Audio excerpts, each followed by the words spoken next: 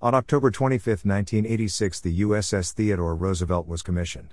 Named after the 26th President of the United States, it was the fourth nuclear-powered aircraft carrier in the U.S. Navy.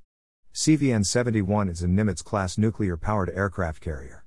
Its construction began on October 31, 1981, launched in October of 1984, and commissioned in 1986. In May of this year, the ship and its crew returned home to San Diego, California. Now it's approximately 3,000 sailors and their families are relocating to Washington. The ship served in the Iraq War, and that is the only war that it has seen. Currently it is commanded by Captain Eric Jose Anduza, however it has had 19 captains commanding it.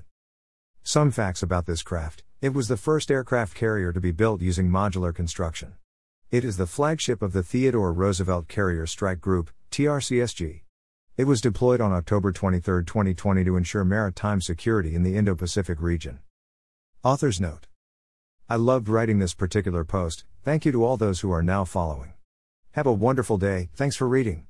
Please leave a comment on what I should do next or what you thought of this post.